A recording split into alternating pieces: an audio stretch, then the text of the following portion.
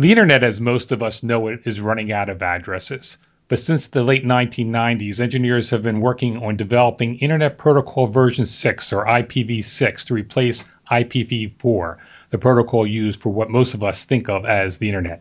Hello, I'm Eric Chabrow of Information Security Media Group, and to discuss the implications to organizations of IPv6 is John Curran, Chief Executive Officer of ARIN, the American Registry for Internet Numbers. Welcome, John. Well, thank you, Eric. Before we get into IPv6, take a few moments to tell us about ARIN. Sure. ARIN, as the American Registry for Internet Numbers, our job is to manage the allocation and distribution of Internet addresses throughout our service region. Our service region is Canada, US, and 25 economies in the Caribbean. There are 5 regional Internet registries, all not-for-profit, industry-led bodies that coordinate the assignment of Internet addresses. Every computer on the internet has an internet address, what we call an IP address. It's an essential component of connecting to the internet.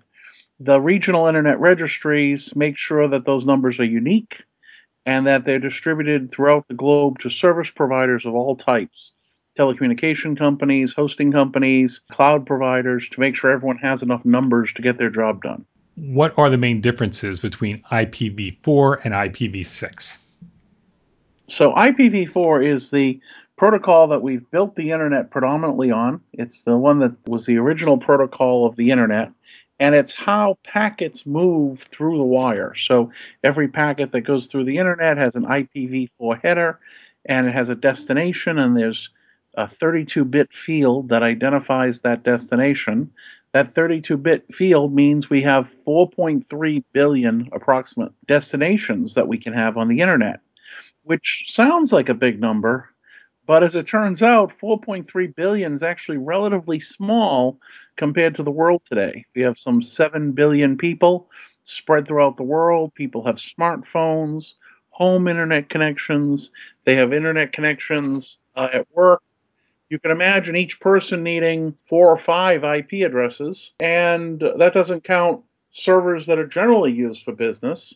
If you've got 7 billion people and you need 4 or 5 IP addresses for every one of them, that's 40 or 50, that's 30 or 40 billion IP addresses. And we can only right now, with the IP version 4, we only have 4.3. So the internet is constrained by IP version 4 with how many devices we can connect to it.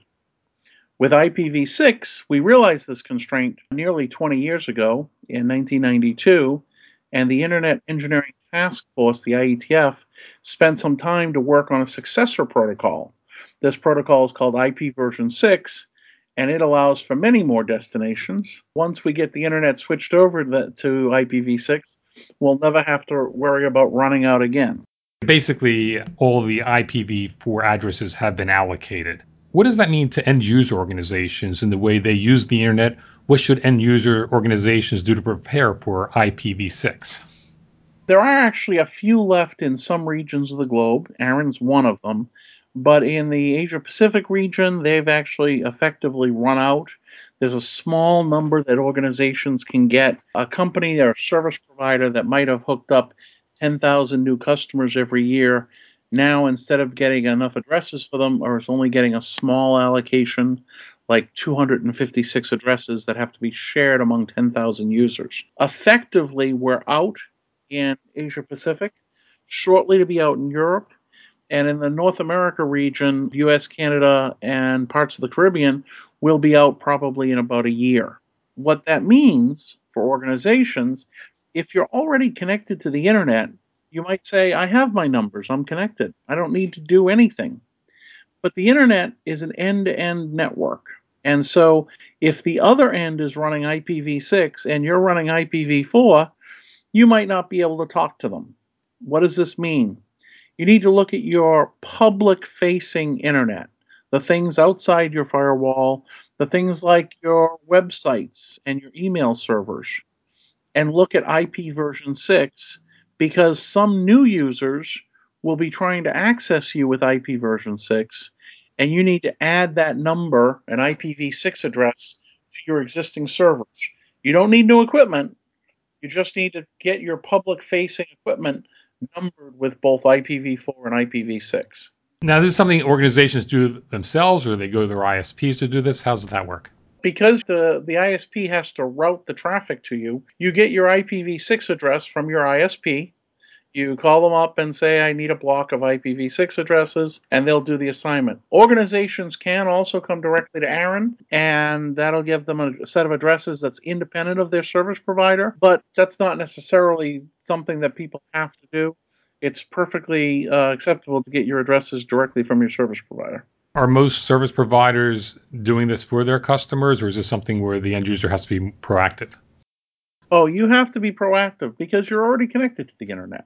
Service providers are focusing on connecting up new customers. I myself have run several service providers, both a nationwide backbone, two nationwide internet backbones, as well as a hosting company before taking the CEO role at ARIN. Customers who want to use IPv6 need to contact their service provider and say they want to have an internet connection that's both speaking IPv4 and IPv6. Is this costly or not really? Depends on the service provider. It's not another piece of equipment. It's not a new router. It's not a new circuit. You don't need new fiber or copper. It's configuration over your existing connection. I do not know. You'd have to ask each service provider whether they charge a fee to do that configuration either one time or on an ongoing basis. That's really up to the service providers to handle. IPv6 is said to be more secure than IPv4. How so? Saying IPv6 is more secure than IPv4 is sort of like saying cars are more secure than trucks or vice versa. It's really in the implementation. In theory, IPv6 has the capabilities of security built in. So, what we use today, which is IPsec to do encrypted connections, is an add on to IPv4. In IPv6, it's inherently part of the protocol. So all devices that speak IPv6 are capable of authenticated and encrypted connections. That, from a viewpoint, makes IPv6 more secure because the capabilities that you would have to add on to IPv4 are built in to IPv6. Of course, you don't get the benefits until that gets widely deployed. We're aiming for an internet that will have better security because of IPv6. We have to get there first. And in the process, we're deploying new equipment or new software. That new software that supports IPv6 is using IPv6 code that was written relatively recently. One of the advantages of IPv4 is it's had 20 years for us to find and fix any security issues. While the IPv6 theoretically will provide us a long term, more secure environment, short term, people have to realize IPv6 is subject to potentially having things discovered in it that simply because it's new and being deployed now much earlier than IPv4, which has 20 years of experience in looking for security holes. Can you identify any kind of vulnerabilities that have surfaced with IPv6 that needs to be addressed? That's really vendor specific. The reality is that there were vendors that have shipped IPv6 code that didn't properly check security options or wasn't appropriately stopped by a firewall. It's possible that everything's working exactly as designed, but that your firewall hasn't been configured for IPv6. So it's not really a security bug as much as you're turning on something new. You have to make sure you take the effort to secure it by setting up an appropriate firewall configuration for it. Otherwise, you might find you're passing all the appropriate IP version 4 traffic, but the same traffic when it arrives on IPv6 is given a free pass into your network. Is this the responsibility? I guess the ultimate responsibility would be to the end user, but is this something that an ISP can provide to their customers, or is this something that the end user always has to do? If someone is buying a managed service, whether that be a security or a firewall service, then obviously that's something an ISP has to provide as part of it. But this really is just like any other security issue. End user organizations need to pay attention to their security, and when they turn on V6, they have to remember to replicate their firewall security just as they did in IPv4. Is there a way to quantify how many organizations have already moved to IPv6? You have to understand, we've been working on IPv6 for 20 years. It became a standardized protocol with the IETF, the Internet Engineering Task Force, 1999. It's been pushed out. It's sitting right now in the laptop you're using. It might be in the smartphone you're using. So this has been a very long process to make sure that this software is actually already deployed everywhere, just hasn't been turned on. So in terms of deployment, IPv6 has remarkable deployment. It's very hard to find an operating system that doesn't have IPv6 support in it right now today for any modern operating system. In terms of the number of organizations that have turned it on, people turn it on when they have the need, i.e., when we have people connecting up with IPv6, and that need really just started in Asia Pacific a few months ago. So people are beginning to enable their websites as the first step. It's because the internet is now running publicly IPv4 and IPv6. We see somewhere around 1 or 2% of the internet is IPv6 enabled, but that's going to change very rapidly. On June 6th of this year, there's now the World IPv6 Launch Day, where some of the top content providers, such as Google, Facebook, are going to turn on IPv6 and leave it on. When you ask how much of the internet right now is IPv6 enabled, it might be a very small number, but it's due to increase significantly over the course of this year. As organizations move to IPv6, are there other security implications they should be thinking of? Certainly, the question that comes up is if you've got a website and you're trying to offer content to the internet, there's going to be people trying to access it with IPv4 and IPv6.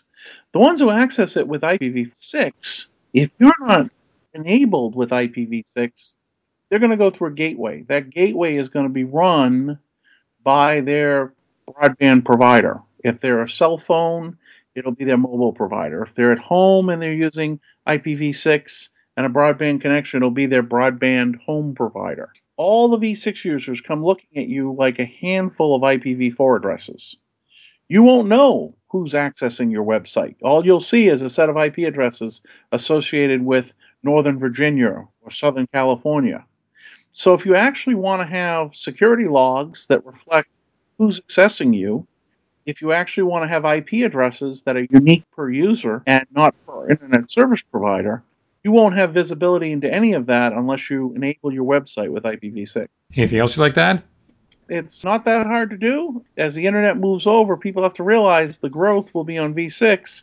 If they don't make the change, people will still talk to them, but eventually you will find yourself in the backwater of the internet, running only IPv4. Thanks, John. Thank you, Eric. Happy to be here today.